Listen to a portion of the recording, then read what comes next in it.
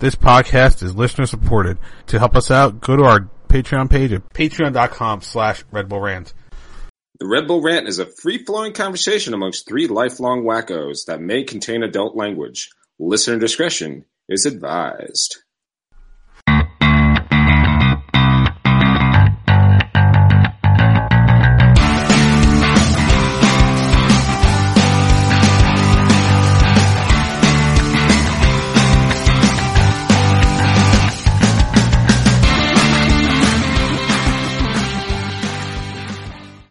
Welcome, my friends, to the show that never ends. This is the Red Bull Rant Podcast, the official Red Bull podcast of SB Nation and Once a Metro.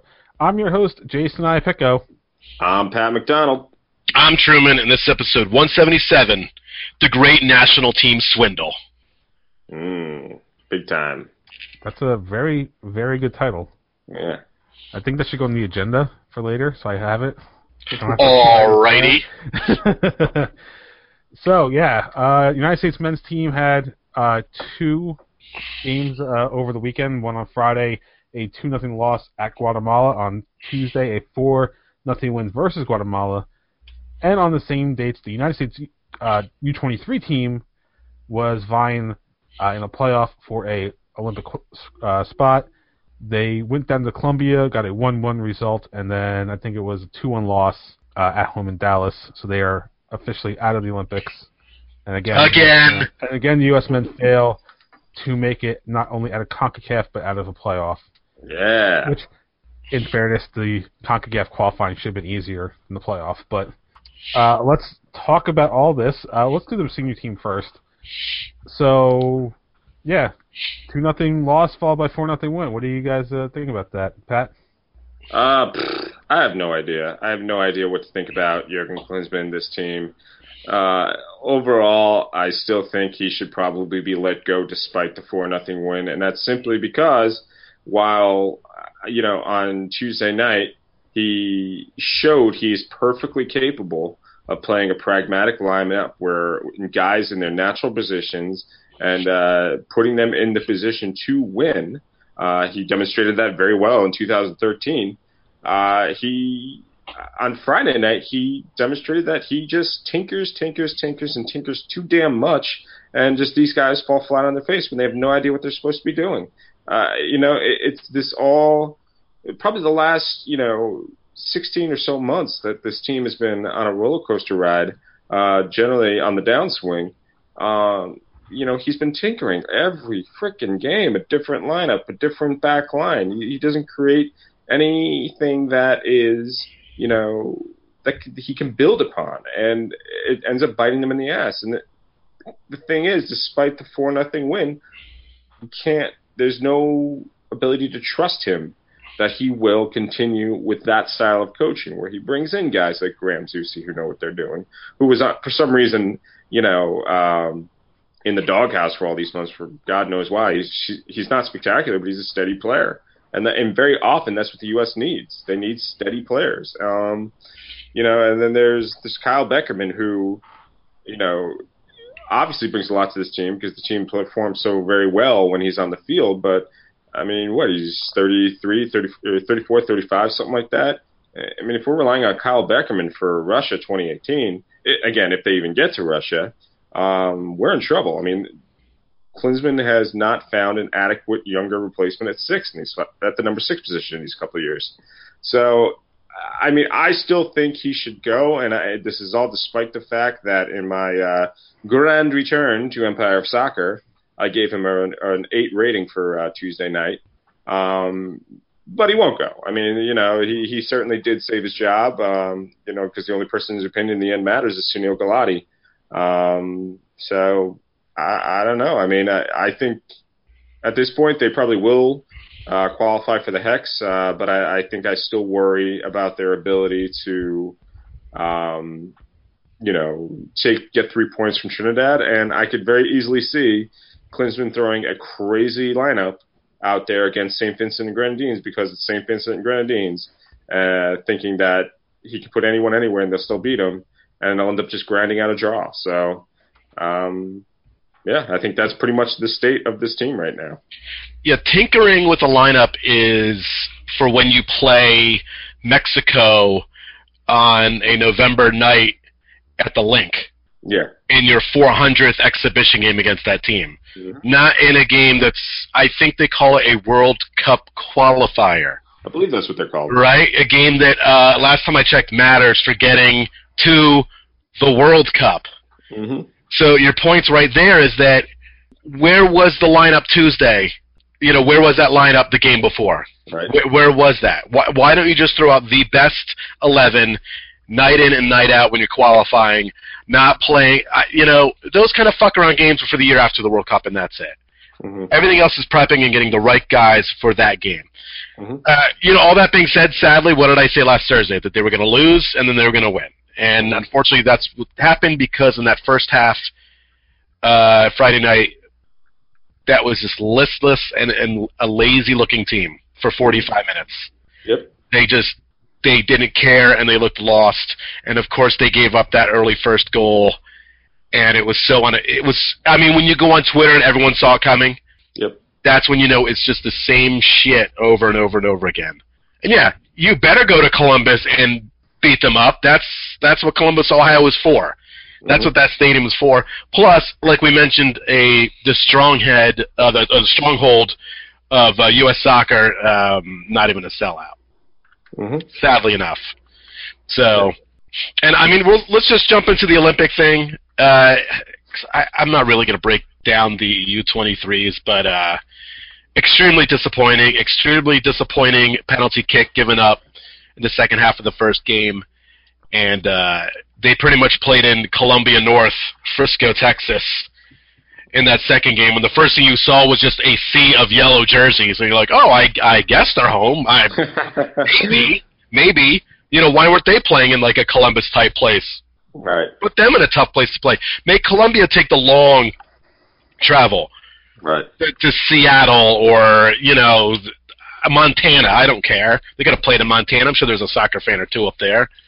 But we didn't make it tough on them whatsoever, and they felt at home in warm environments. So, it's just a letdown. But we've just it's just sad to yet again see no progress made getting to the Olympic Games.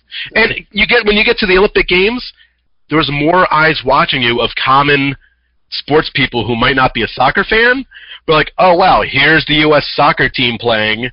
They're in the Olympics. Let's go watch them play for this thing called the World Cup too. Mm-hmm. If I won't notice that it's different players, but it puts eyes on the sport. And yet again, we just failed to do that. I wonder if U.S. soccer didn't have control of the time of the match, because if I was U.S. soccer and I had control of that, I would have put it at Columbus, make it a doubleheader. I'm sure that would have been a little tough to pull off. Is it? Because the locker rooms. Gold Cup does doubleheaders. Yeah, but I mean, where they're playing at the Gold Cup as compared to where are they playing at Mapfire Stadium in Columbus. Not quite the Meadowlands or these big stadiums. It is the Columbus Crew Stadium. I'm sure they could have done something. They could have, but because I mean, you get even half of that crowd to stay, or show up early, whichever way you want to do it. That's a much better atmosphere. But I think the bigger point of this is for the Olympic qualifying is in the next cycle they have to do better in the CONCACAF qualifying, because this is twice now where they have failed to qualify during the regional qualifying stage. And listen, I'm not saying that the United States or that the U23 team they did terrible, but they were going against Colombia, a team that had senior level players, like regular senior level players playing for them. Like it was going to be a tough ask of them to do that well over 2 games to not only come out of Colombia with a good result in a 1-1 draw, but to then get a result at home. I mean, that's the much easier road would have been beating Honduras in CONCACAF qualifying, and they didn't. Right. And that's where it failed. Of course. So people are of course going to be upset about the Columbia thing, because that's what what have you done for me lately? But it should come down to why did we fail in the regional qualifying? Because this is what is it, like 1980 was the last time we sent a men's team to the Olympics, I think, or it's some weird stretch. And I I can't remember if it was you, Pat, or somebody else that said it, but I saw somewhere, maybe it was even Deadspin. Like some weird article where it's like Klinsmann's legacy it should have been judged not on the 4-0 win, but on the loss to Colombia. And his point was basically it's not necessarily the loss, but it's the fact that they had to play in the playoffs to begin with. Mm-hmm. And not that Klinsmann controls all of U.S. soccer, but well, actually, he does. Well, he doesn't. He's in charge. But Andy Herzog is the one that's making the day-to-day calls for the 23. But my point is, if we're supposed to be this country that's rebuilding its program, and we don't have a bad crop of players at the 23 level. It's just where is all this stuff going? The senior team's been stagnant. The youth team's been stagnant. It's just something's got to give. I mean, it is bad. Don't get me wrong. It is. The U.S. probably should be, qualifying for the Summer Olympics. But to be fair, the youth programs are not always. They're not always these youth World Cups, these youth Olympics are not always attended by your soccer powerhouses in the world. For example, in England or out of Europe, Germany and Portugal, okay, those are obviously powerhouses, but then you have Denmark and Sweden. You don't have your Spain, your Italy, your Great Britain, teams like that, your France. In Asia, Iraq qualified. In Africa, South Africa are qualified over your Ivory Coast, your Cameroon. So it can be a little crazy in the youth system. That being said, I think most of these guys who are on the U.S. Olympic team are either playing their trade in Europe, they're playing regularly in MLS. They should be beating teams like Honduras. There's no doubt about that. And then I guess just my final point on the U23 is that I've read a couple things lately, like the U.S. needs to start grooming the center backs of the future, like Tim Parker. You saw Tim Parker on Tuesday night. You would worry about that. Miazga wasn't great either on Tuesday. So, though he hasn't been playing at Chelsea, so that could be part of it. Yeah. So, but Tim Parker on that the second goal was just like. Yeah, he wasn't great. Good grief. So to borrow a phrase, he did not cover himself in glory. Yeah. But and I'll say this though. After Colombia scored an own goal, weren't we all rooting for Colombia? Because we know what happened last time Colombia scored an own goal, right? We didn't want that happening again. Are you talking about a murder? I don't know. I didn't say it. You might have assumed it, but I didn't say it. That's why I go under an alias. They don't know who I am. All right. So before we move off of the men's team, we do have a voicemail. Tommy from Bayonne is back. Tommy! Yeah, hi, this is Tommy from Bayonne.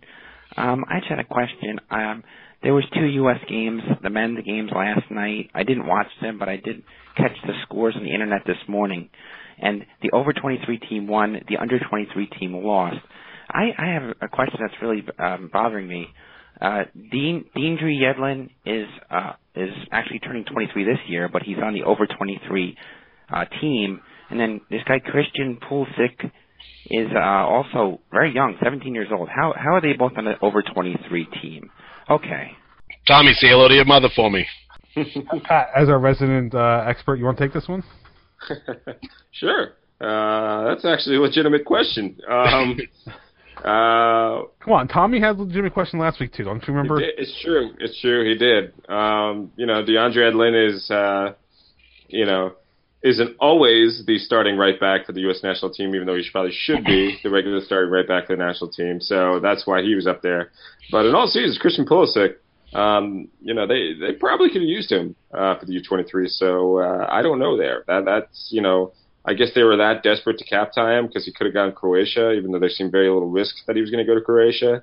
They probably could have used him there down in the U23s, and it might have made a difference. So, yeah. Thank you, Tommy.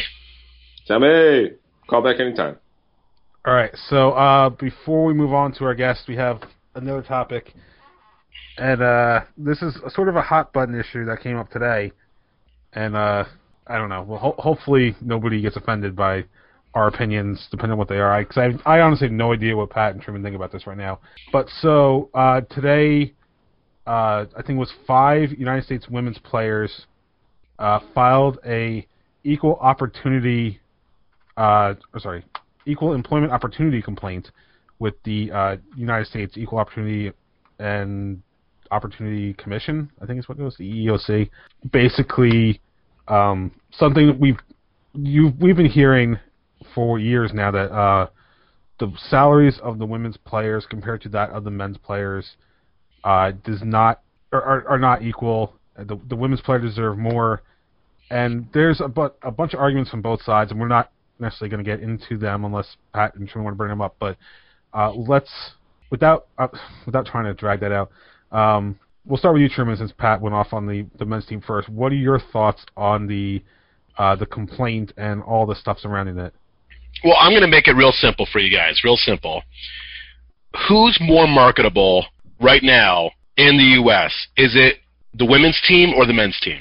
I would personally think the women's team, because they actually win shit. But I think it's the women's team too, because not only, they do win, and men's sports is so piled up with every other sport you can imagine, with men, hockey and basketball and soccer, or baseball, football, blah, blah, blah, blah, blah. The women are very marketable, hands down. So you know what? You should pay them. You should pay them a shit ton of money, because for fuck's sake, they have to play on stupid-ass turf. That's what FIFA makes them play on. Crappy turf in a World Cup. So you know what? I'm sorry, they do deserve the money, and whatever happens in the pro leagues, that's the pro leagues. We have no say over that.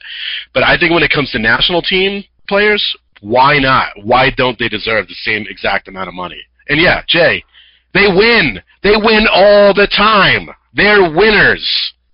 When was the last time we had a ticker tape parade for the men's team? 1990 never? So yeah, seriously, give them the cash. Pony up. So before Pat gets to his thing, I just want to point out that there are national team players in the National Women's Soccer League, and some of these players are paid their professional salaries by U.S. Soccer, which is part of the reason the NWSL might have some trouble this year. There's some stuff around this about the CBA for the national team, which is still going through legal channels, and possible strike by the national team players and all this other stuff that's going to affect the NWSL.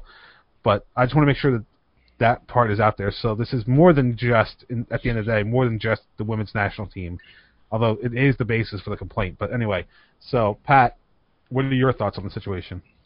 Well, I first became aware of the issue before even this, the lawsuit was filed today. The Daily News wrote a big, long article about it, about the inequity between the men's and the women in the soccer program. And there's some first things I think that are definite right away. I mean, the women in FIFA and throughout FIFA competition and the U.S. national team, they should be playing on grass. I mean, cut this artificial turf crap. I think working conditions absolutely need to be equal immediately, and that needs to be rectified right away. Now, in terms of payment, that's where it gets more complicated. They did, yes, the United States women did win the Women's World Cup, but the payout from FIFA was significantly smaller, and I think that is the larger crux of the issue, is that while women's soccer is popular here, while it's popular in Canada, and to some extent in some of the European countries, I mean, if you watch the Women's World Cup, the competition is far greater between one and the last team that's in the competition. The gap is enormous. It's not the same as in the men's. And the men's tournament brings in more money. I mean, trust me, I don't trust FIFA as far as I can spit, in terms of that I'm saying, like, I'm sure they're pocketing way more than they need to when it comes to the Women's World Cup. But they are definitely not making as much from sponsorships. They might be in the United States making equal, but we're just one piece of the whole puzzle. They're not making as much on a global scale as they would in the Men's World Cup. So that's one reason I do believe they're paid less. Now, again, it gets more complicated than that. I mean, you got to look at it, and what I think in many ways the purpose of this lawsuit is to get the U.S. Soccer to open their books and see how much people are making. off of specific events between women's games and men's games. And what I do 100% believe that men's and women's should be paid the exact same percentage of what they bring in from their competitions. So that could very well, in a Women's World Cup year, it could very well mean the women get paid more than the men. Absolutely. That's the percentages should be absolutely equal. But if they're making $1 million in a women's game and $2 million in a men's game, I mean, it's just economics, unfortunately. I don't mean to sound, unfair or anything like that, but it's really all it comes down to. I know we talk about the women are more marketable than the men, they're more popular than the men. I did some very cursory, it's very cursory, so there could be something that totally refutes this, but looking at ratings, and a victory tour match that the women played after last year's World Cup got 300,000 viewers. USA Iceland in January, after a year of garbage for the men's team, got 500,000. So, again, I think it just all comes down to the numbers, and that's one thing I absolutely hope the women do get the U.S. Soccer to do, is to open the books, see how much they're making off them, and then I do believe they should argue that they get the exact same percentage of those, whatever percentage of the revenue goes to bonuses for the men, that percentage of revenue should go to the women. There's absolutely no question about that. I will say this much. I think that if it was higher than the men, I think they would refuse to go to Rio, because then the U.S. could not afford for that to happen. I think they would strike. That's why I think this is more about them getting them to open the books and just show that they do deserve more. But I could be wrong. I'm well aware I could be wrong, but I don't think it will be more than the men. Well, there's obviously a major issue when, like we said already twice, when they're literally playing on different footing due to the fields they have to play on. There's the issue is right there. The issue is right there, and it just keeps building after that. Yeah. It's already showing. You look at the field when they go to Hawaii and they want them to play on a dirt field. Yeah, that was ridiculous. It's a sign that the U.S. Soccer Federation is not giving a shit and going, "Hey, FIFA, this is pretty fucked." Yeah, it's kind of, I put it on the same level as a salesman, so to speak. If you had a male salesman and a woman salesman, you're not going to put the male salesman in a cushy office. And I know there's some people who say, well, that does happen, but they're not going to put the male salesman in a cushy office and a woman in a closet. They're going to put them in the same office. And then when if they each make a sale, they're going to get the same commission. I'm sure there are instances where that may not happen, but just for argument's sake, and so in essence, that's what I look for. What the women sell, they get that percentage, that exact same percentage as to what the men sell. And yeah, we said it multiple times. Working conditions, field, travel, such, need to be equal. That's right off the bat. Yeah, so my whole thing with this is fair pay for the same amount of work. What that level of fair pay is, I have no idea. I could take this down a rabbit hole of, I think, in general, athletes get paid a lot more than they probably should get, but that's a whole other thing we're not going to get into. Right. I will say that at least from an NWSL level, that the women deserve more. You have, I think it was maybe, I forget which city it was in, but you had like 2 women living in a nursing home because the rent was cheaper than finding, their own housing.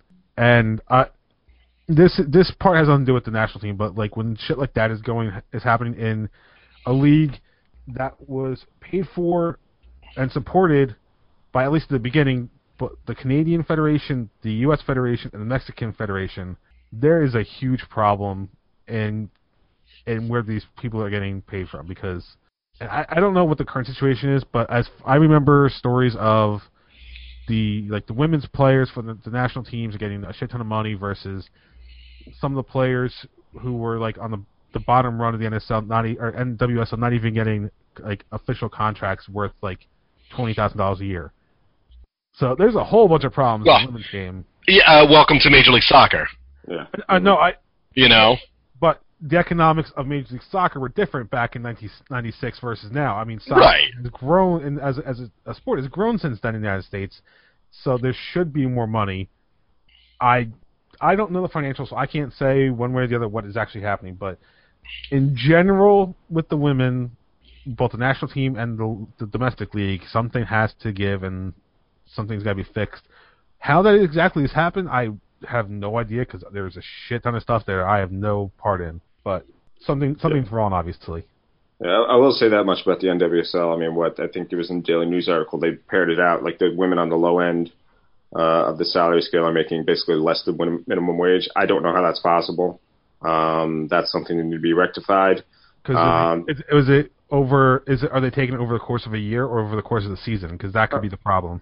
I don't remember how they doled it out in the article. They just said that it came out to something like $3 or $5 an hour, something like that. I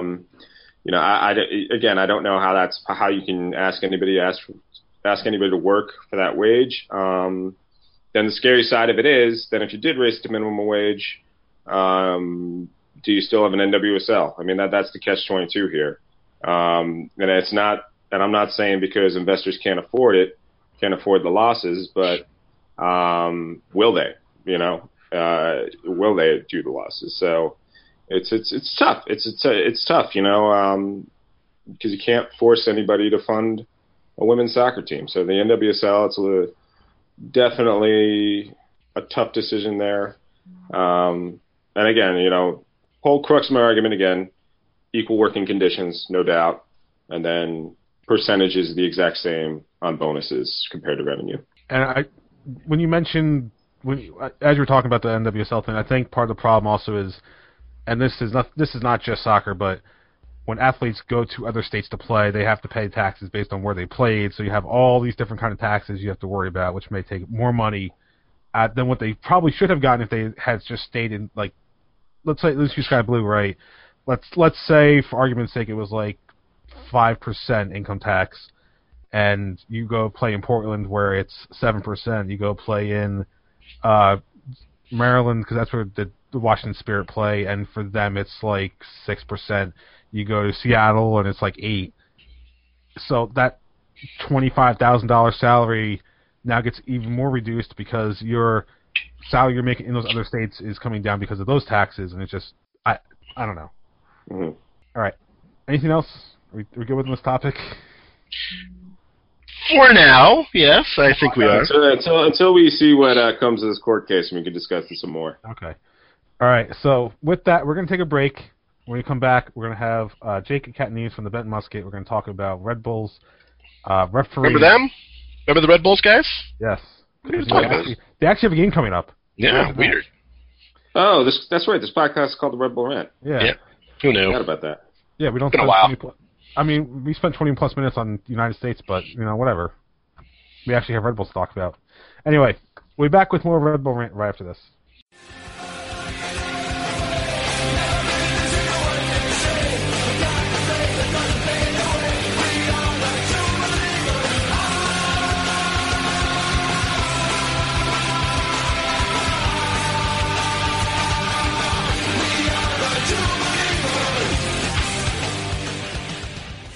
Welcome back to the Red Bull Rant.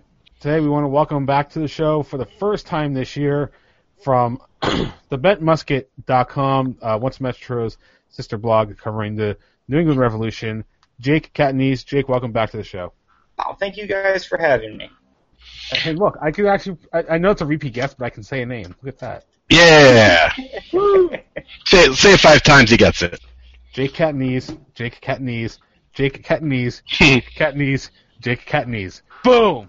Beetlejuice, Beetlejuice. Can he spell Dynamite radio there. Without looking at the Slack, can he spell it? Wait, hold on. I'm going to turn the camera on so you can watch my eyes. Ready? Catanese.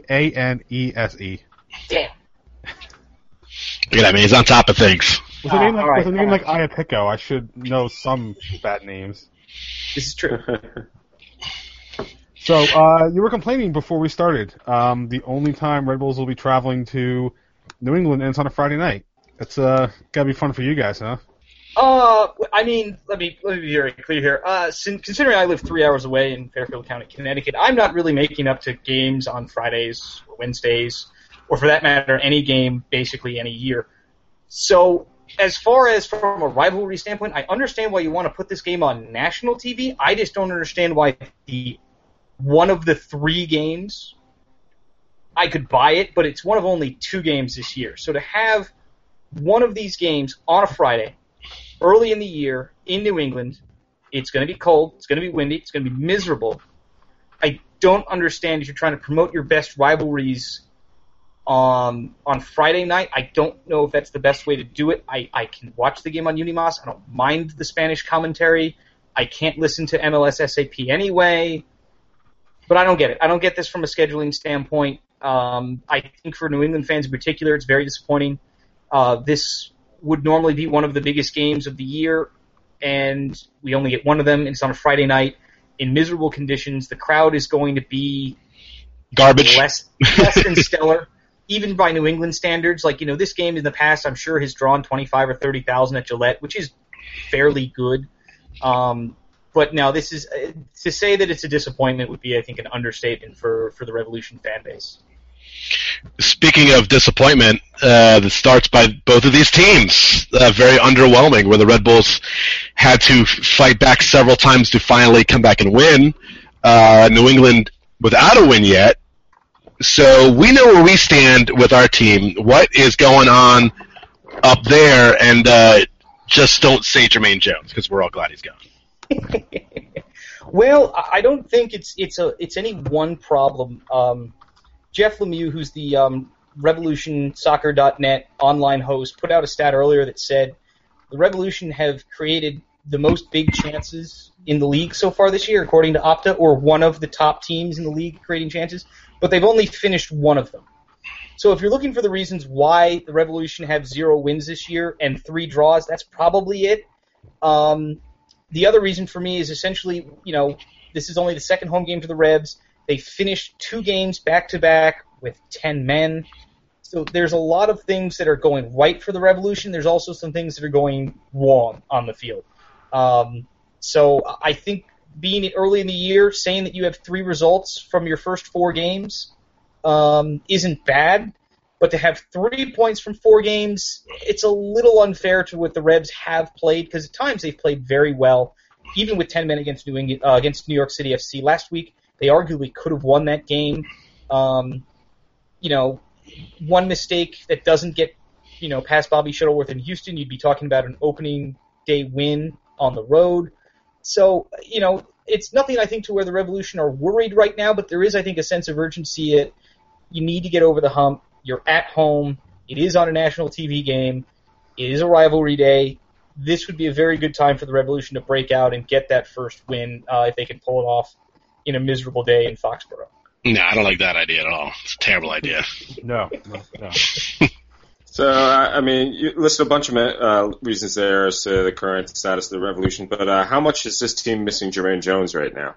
I think they're missing him a little bit.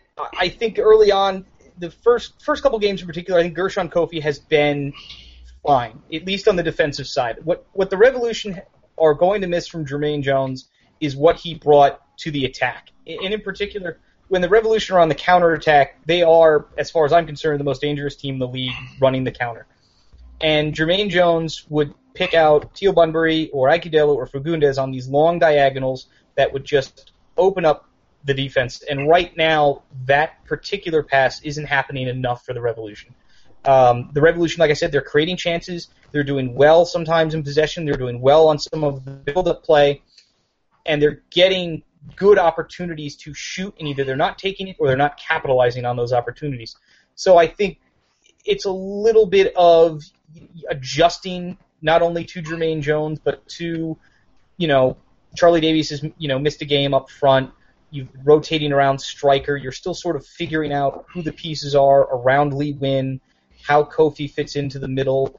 Little adjustments that I think in the first month of the season you're going to look past. You're not going to remember them later on in the year, but they are little things that you notice now while the team is struggling a little bit on the offensive end. But I think for the most part, Jermaine Jones, I don't think they miss him, at least on the defensive side. Gershon Kofi has no problem going in for challenges. He, as everyone noticed, picked up a red card last week. He's not going to be available to start against the Red Bulls. So I think the enforcer role that Jones had is filled, and now they're just trying to sort of figure out how best to run the offense or run the counterattack without Jones now in New England. I figure when you say when he joins in on the attack, you mean attack as in slide scissor tackling guys breaking ankles, not actually scoring goals. Now, wait a minute. How dare you, sir? Because I can always come back to that one time, I think it was 18-year-old or 19-year-old Matt Miazga absolutely scythed down Lee Wynn in the middle of Red Bull Arena. But no, that never happened. For the record, we also agree about that particular foul on your boy Dax McCarty, because that was bad.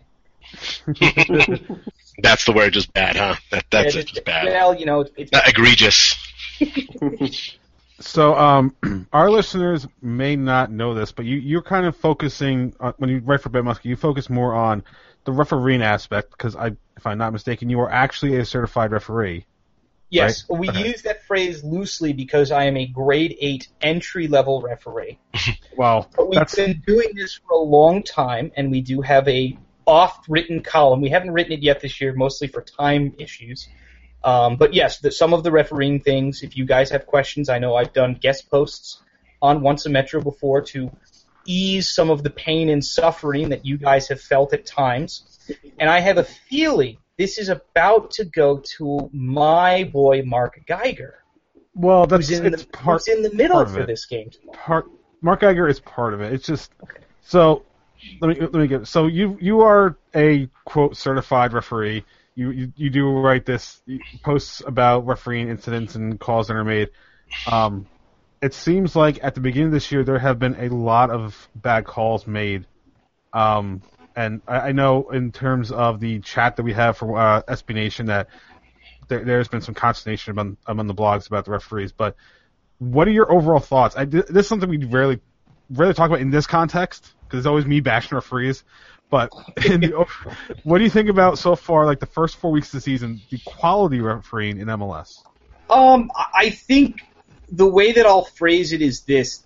Soccer right now is going through a major transitional period with how the game is officiated. And the immediate impact that this has is you're going to see a lot of straight reds for things that we have seen in years past only be punished by yellow cards, if punished by a card at all. If you look at the red card from Gershon Kofi last week, it's late, it's on the ground, but it studs into the ankle. And we've seen that not just from referees on the field, but from the disciplinary committee this year say, no, that's a red card. And the issue that you're always going to have is, can we get that to be called consistently on the field? Because it's not fair to the teams who lose a player by the disciplinary committee because, well, now New England's without a player for 60 minutes and a game as opposed to, well, just a game. So when we say that it's a bad call, it's not so much that it's a bad call as that it's more of a new call. And we have to, as fans and players and coaches, get used to the idea of you can't slide tackle anyone from the side now and catch them late in the ankle with your studs, because that's bad. That's endangering the safety of an opponent now.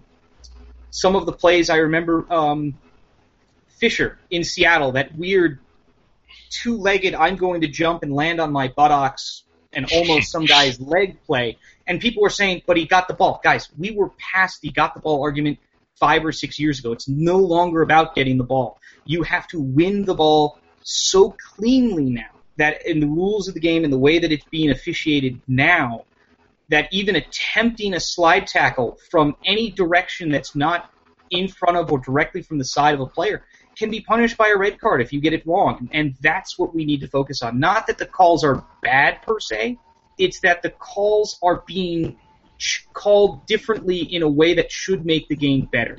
We're not trying to take slide tackling out of the game. We just want players to realize if you're 2 yards behind a guy kind of in this blind spot and you scythe him down, it's not going to be a tactical yellow anymore. It's going to be a straight red card. And you just want players to make better decisions rather than just slide in desperately because, well, you're trying to stop a counterattack. Let the counterattack happen. That's the ultimate goal, is to promote a little bit of offense. But more importantly, it's to keep players safe. We don't need guys jumping in with 2 feet off the ground, late, from behind, all of these things. So I would deal with that aspect of the red cards in that way. As far as a lot of the penalties that I've seen, I would classify still several of them as quote-unquote soft. And what I mean by that is, if you're going to call some of these fouls inside the box, then when I see things like shirt pulling and jumping over people, those are also things that need to be called, because those are far more blatant than a lot of the calls that are being awarded now. I know the Revolution were on the wrong end of 2 penalties in Philadelphia. Now, I know Bobby Shuttleworth saved both of them, and we can say ball don't lie and all those things, but what you want to see is you want to see these things not so much even out, you just want to see it called consistently. And a month into the season, we're still sort of trying to figure out what that consistency is, especially on things like penalties. I think the red cards, for the most part, we're getting them right, or at least, even though we might think they're harsh, we're at least seeing those things being decided on the field or by the disciplinary committee as red cards, and you're seeing more suspensions. And I don't necessarily think that part's a bad thing. It's getting the consistency part right. So what you're saying is if Rafa Marquez came back to MLS, he'd be red carded as soon as he walked onto the grass. It's entirely possible that and that's what I said the same thing about John Vendeville in L.A., and I thought to myself, God, you're going to bring in all these guys that are just going to commit these fouls that are going to be, 5-6 years ago, they were probably just yellows, but now, I mean, you can't just, bowl through someone. I think it was Darwin Saras for Orlando, if I'm not pronouncing that right, I'm sure, who just shoulder charged someone in the back, and the referee was like, no, you did that on purpose, it's violent conduct, get off, serious foul play, whatever you want to call it. And those were the type of plays that I was far more fearful of going into the year with some of these players. And it turns out that what we're just seeing now is, midfielders and fullbacks just making just challenges that they shouldn't even be making. And that, I think, is sort of the punishment of, it's really not an egregiously awful foul, but I think it was Charles Bain who said, I don't think we should give guys more than one opportunity to do something really stupid that might injure someone. And he's not wrong when he says that. All right, so this Friday, the Red Bulls travel up to your New England Revolution in a house of horrors. That's always been a house of horrors for the team, for the most part. And everywhere. And they will be without their 2 starting defenders, their first backup starting center back, and possibly without their starting left back. How do you feel about New England's chances this Friday? Well, I have seen the injury report, and I will counter with the New England Revolution suspension report, which has from international duty, Javon Watson is still yet to serve a red card. He was playing with Jamaica, and Gershon Kofi, holding midfielder, will also be out. So the Revolution are pretty much set it right back. Watson got traded in right at the end of the year and came in, was just like, he's the starter, and that was perfectly fine. It's a very good Revolution back line. Gershon Kofi is going to be a little bit more of an interesting replacement. The first game of the year, Jay Heaps, for some strange reason, started Kellen Rowe over Scott Caldwell, which is more of a fitness issue, since I think Caldwell was battling a little bit of an illness.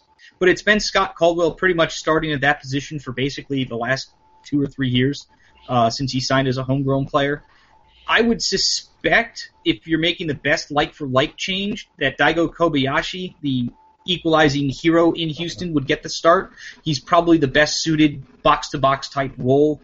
I don't necessarily think Rowe as a holding midfielder is a great idea, but this might be a game where having more of your technical players and more of your, skilled players like that in the middle of the field in the build-up play might actually help the Revolution, regardless of if the Red Bulls were at full strength or not. So it's sort of, what matchup will Jay Heaps play? Does he want to sort of get his best 11 players out onto the field, which is something I've never really liked, or does he want to put his best guys in his best formation? And for the Revolution, the 4-2-3-1 has been what they've almost used the last 2.5, 3 years. So I would expect to see Kobayashi in the midfield. He can always be subbed off or moved around late in the game. But I think if you're looking at it from a Red Bulls standpoint, of course we're happy. It's Red Bulls team that's not necessarily at full strength, a lot of moving parts. Matt Piazza is not walking through that door, which, among other issues, would solve a lot of problems in Harrison.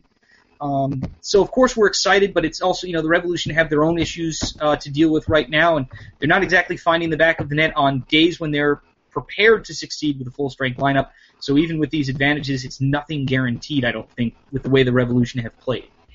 So what is your score prediction? I'm going to keep this one real simple. I want to apologize to Luis Robles in advance because there are going to be bad conditions in New England. He's going to give up a goal that he's going to wish he had back, but it's going to be a 1-0 win for the Revs. It's going to be ugly. It's going to be brutal. There will be very few shots on target. There will be very few scoring opportunities. This is one of those games where, honestly, if you actually tied this game, I don't think anyone would really complain all that much. There's something about early season games in Foxborough with the wind or the weather, or just there's always something about this stadium in March or early April that's just, you almost, even as the home team, just want to take your point and just run. But the Revolution are unfortunately not in a spot where they can do that. They really need 3 this week. And I think that they'll get it at the expense of, unfortunately, a less than stellar effort from Luis Robles in goal on some bouncing ball in the box that probably doesn't deserve to go in, but... Ouch. Sorry. That's what I'm going to say. I like Luis Robles. I have no problems if he started for the U.S. national team right now. I want to say that in all honesty, but it's one of those, I think, games for the Red Bulls where it's just you want to get as many people back from Foxborough healthy. All right, so before we let you go, one more thing. I'm going to ask you a question. You're going to give me an answer, no explanation required. Undertaker or Shane McMahon? Oh, Jesus. You have to know this was coming, Pat. Come on. Oh, you know what? I cannot say no to the Undertaker. Okay. That's all I got. Just I can't say no to the Undertaker. I said no explanation, so I know. Just as much as I love seeing my friends with the old the Shane O'Mac vines and the entrance and that whole thing, no, I would be rooting for Taker. All right. So now, before we let you go, of course, you got to give me a chance to promote yourself. So where can people find you and your writing online? As always, thebentmusket.com, sbnation.com/MLS or /soccer. You should always be going to the .com site anyway. On Twitter, at jcatnese43, as we spelled out earlier, CATANESE. A lot of fun things so far this year. Really, as always, you should be reading up on Stephanie Yang, what she does for our site, and also Stars and Stripes FC with her women's coverage of the NWSL and the women's national team. We're looking forward to tomorrow. I'm looking forward to brushing up on my Spanish again. And yeah, it's bummer we're getting this first appearance out of the way so early. It feels weird knowing there's only one more of these shows for me possibly left. I'm very upset. When we faced DC United, I think it was 3 times by the time June came around. That was disappointing. So I do remember that. There's something about these schedules. You always think like, oh yeah, they're balanced. Then you end up, why are we playing Montreal 3 times in final 6 games of the year? I don't understand this. But I don't know. It's one of those things. All right. Well, Jake, thanks for taking time out to come talk to us. Like you said, bentmusket.com. We'll be back with more Red Bull Rant right after this.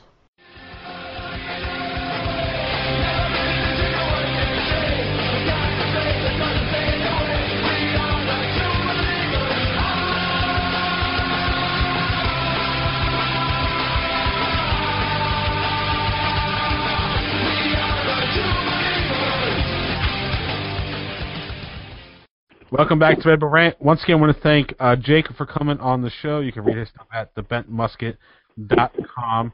Now we have to talk about the New York Red Bulls coming back from international break, taking on a New England Revolution side that, as Jake said, will be missing some players of their own due to suspensions and other things.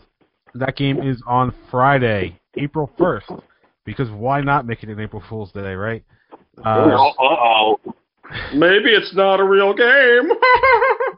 That game is 7 p.m. at Gillette Stadium in Foxborough, Massachusetts. Game will be broadcast live on Unimas. That's the real April Fool's Day joke, is that this game is on Unimas. Unimas! would it be kind of funny if this was supposed to be the Spanish broadcast was the English broadcast? So everyone that put M on MLS app is now listening to the actual Spanish broadcast. Or they were listening to quality announcing and not crap announcing like they usually have there. Wow. That'd be a goal. Yeah. What a prank that would be. Yeah. I don't know. All I know is I'll be at Derby Road watching it. So if you're listening and you live in the Union County area, come Derby Road tomorrow night. There you go. All right. So as usual, we have to predict our match. Quick recap on the standings. Pat and I tied for first with 1 point. Truman has 0 points. Excuse me? Wait, you know what? I'm sorry. I didn't actually have it open, so I might have misread that. I think Pat is... I have 0. Yep, that's my mistake. Truman and I are tied with 1 point, and Pat's is 0. You know what I also have 0 of? I have 0 championship belts in my house, so... What's up with that? Yeah. It's called I haven't been to a game yet. All 2 of them. Been in New Jersey. I've been doing other stuff when I've been in New Jersey. You know this. We talk. Yeah. I'm more important. Yeah, okay. I'll have to mail you the belt at this point. Or unless we actually do get a chance to see each other, then we can do it. All right, so predictions. Pat, you're up first. What do you think is going to happen on Friday? They got to lose. The Red Bulls are not – they're not winning on Friday. I don't think they're drawing either. I mean, you know, Zubar's out. Ba's out. Kamar Lawrence may very well be out on the back line. I mean, I think at this point we got a guy with an eye patch and Billy the Hobo who panhandles before and after the game was just signed by that team to play defense.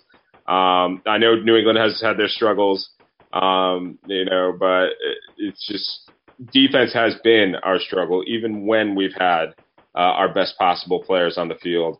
So I just don't see, and you know, if the Revs can get their young attackers going, which, you know, so far they haven't this season, the Red Bulls are in serious trouble.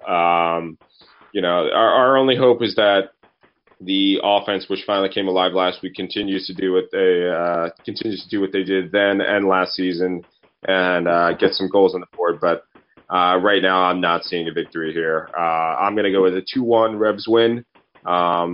And let's just hope I'm wrong. And despite my bad prediction, you still come to Derby Road. Yeah, because there's beer. We can drink it away. It's cool. I am hoping you will be wrong, too.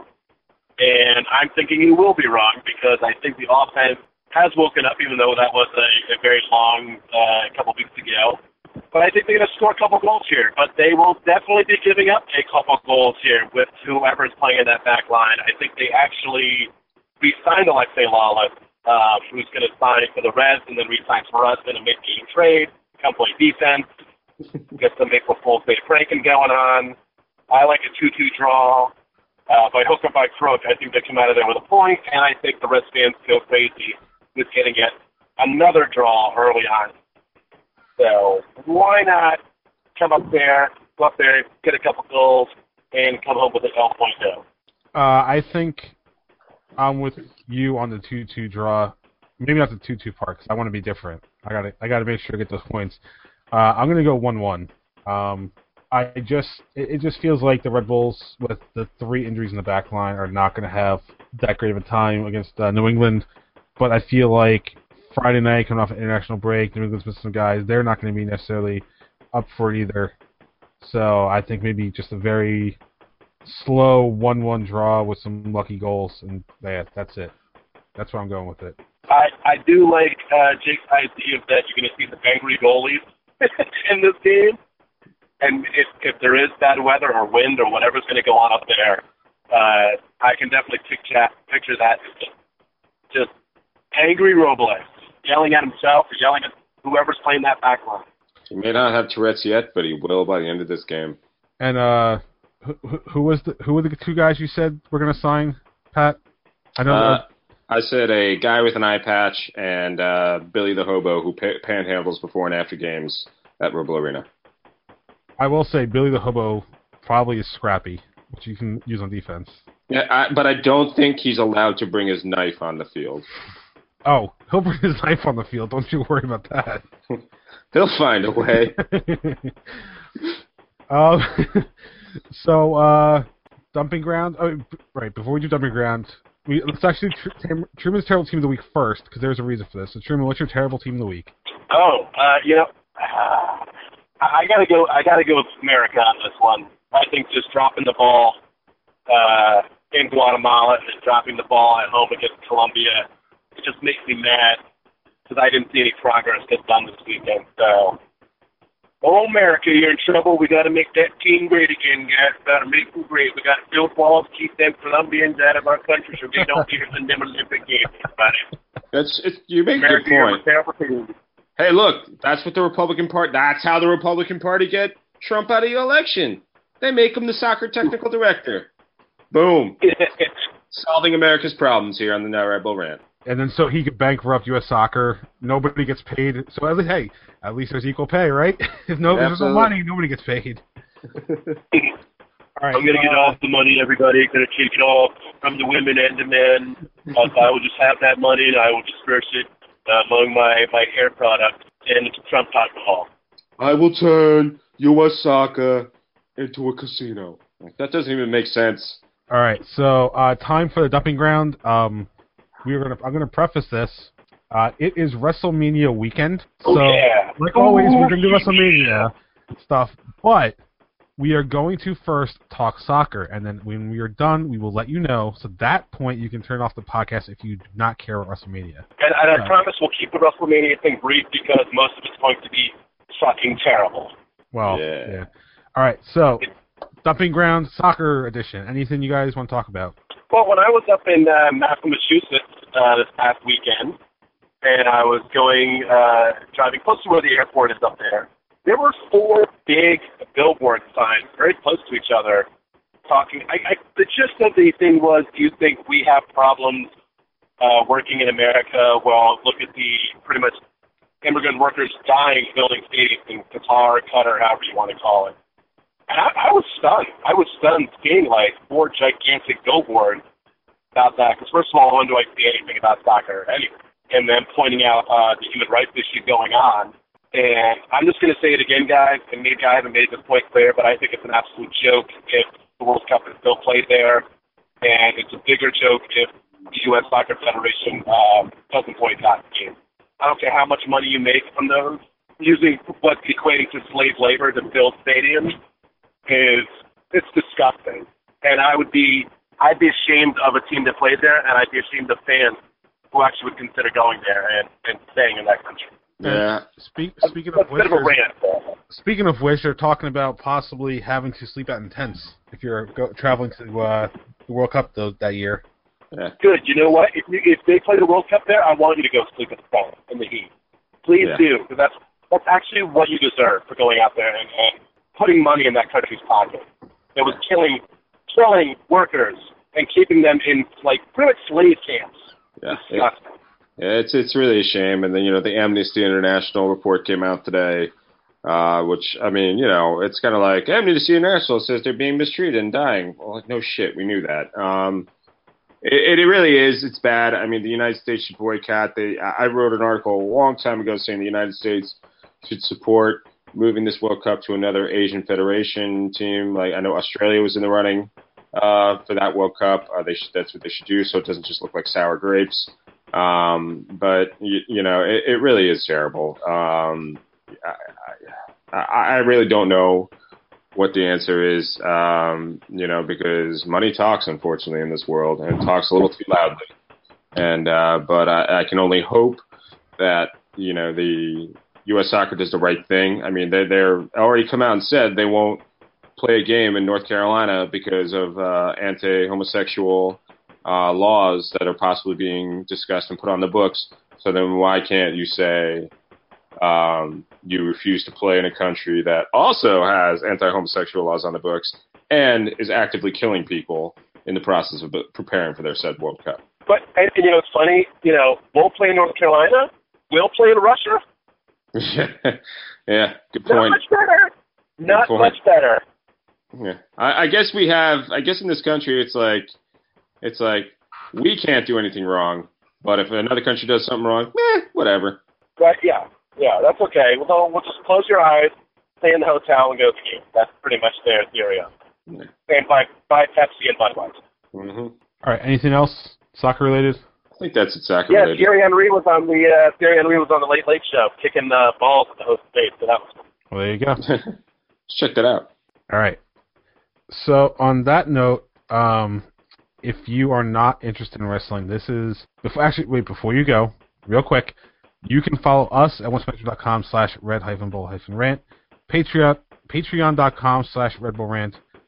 Support us, redbullrant@gmail.com. If you want to email us, if you want to call us like Tommy from Bayonne, 973-348-5229.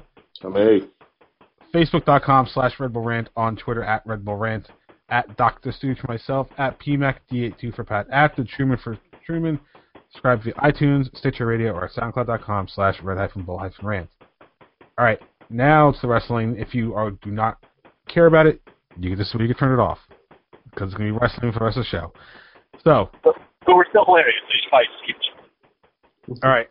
So I'm only going to pick some matches, not every single one, because there's 11 matches here. We're not going to go through every single one. Right, what's garbage? So Kalisto versus Ryback on the pre-show for the WWE. Garbage. Okay. Just for Don't even say pre-show. Don't even say pre-show. No, I have to do this one. I have to do this one just for the hysterical value.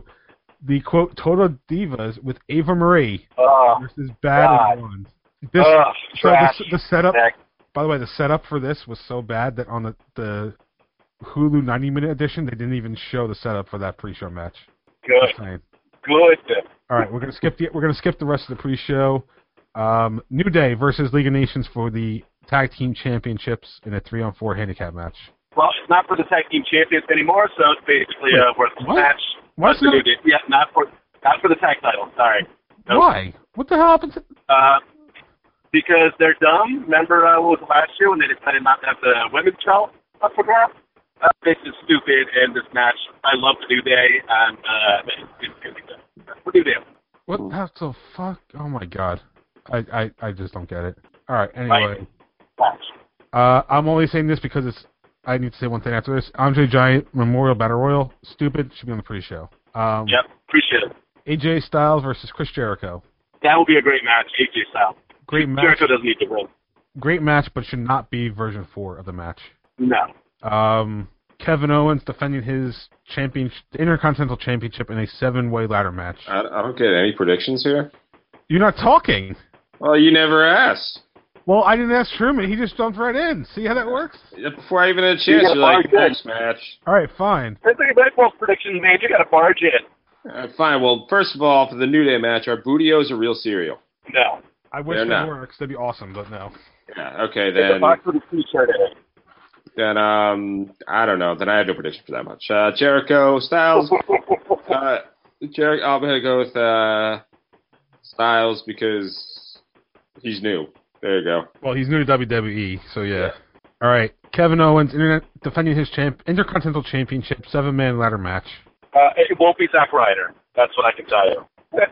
How and awesome it won't be Sin Cara. If it's Zack Ryder, I'll celebrate all night long. But it won't. Goldberg makes his long-awaited return and wins. Goldberg said he would actually wrestle if they paid him. So, I mean, if they talked to him. If they talked to him anyway. All right. Charlotte defends her Divas Championship versus Becky Lynch and Sasha Banks. Oh, I hope it's Sasha, but I think Becky's going to win. I think you're going to hold Sasha off for a little bit more. Yeah, much like last year, the winner will be men. Well, last year there was no Divas match. But there was a Divas match, there was just no championship. Yeah. Let it be noted that from what I have read, this is the last time the Divas title will be defended because it will then become the Women's Championship. Which is why I think it's going to be Sasha Banks. Oh, socially progressive WWE. I don't. Finally, they realized the 90s ended. If they were going to rename the Divas Championship to the Women's Championship with Charlotte, it would have happened already. Sasha is more likely to do it kayfabe-wise than Becky is. So, my other prediction: Charlotte's going to keep trying to make Woo happen for her. Well, all right. Dean Ambrose versus Brock Lesnar in a no-holds-barred street fight. This match is going to be awesome. I say Brock wins, and hopefully Dean Ambrose just does use that chainsaw and cuts Brock's arm off. That'll be pretty sweet. That'd be cool. I'm down with that. Chainsaw. I predict Chainsaw. I didn't watch him when he was this character, but Johnny Moxley would be great right now. Yeah. All right. The last two matches, I'm going to go with the title first because the other one probably has more name notice to it. Triple H versus Roman Reigns for the WWE title. So the booze will be the loudest thing of the night. Oh, yeah. By the way, I wish they would just come with a shorter name for that title. Well, that's what people voted on. So. No, they What didn't. you get? Come on. They did not actually vote on that. What You know that's you get? true. I didn't say what people. I just said people. Well, Pat?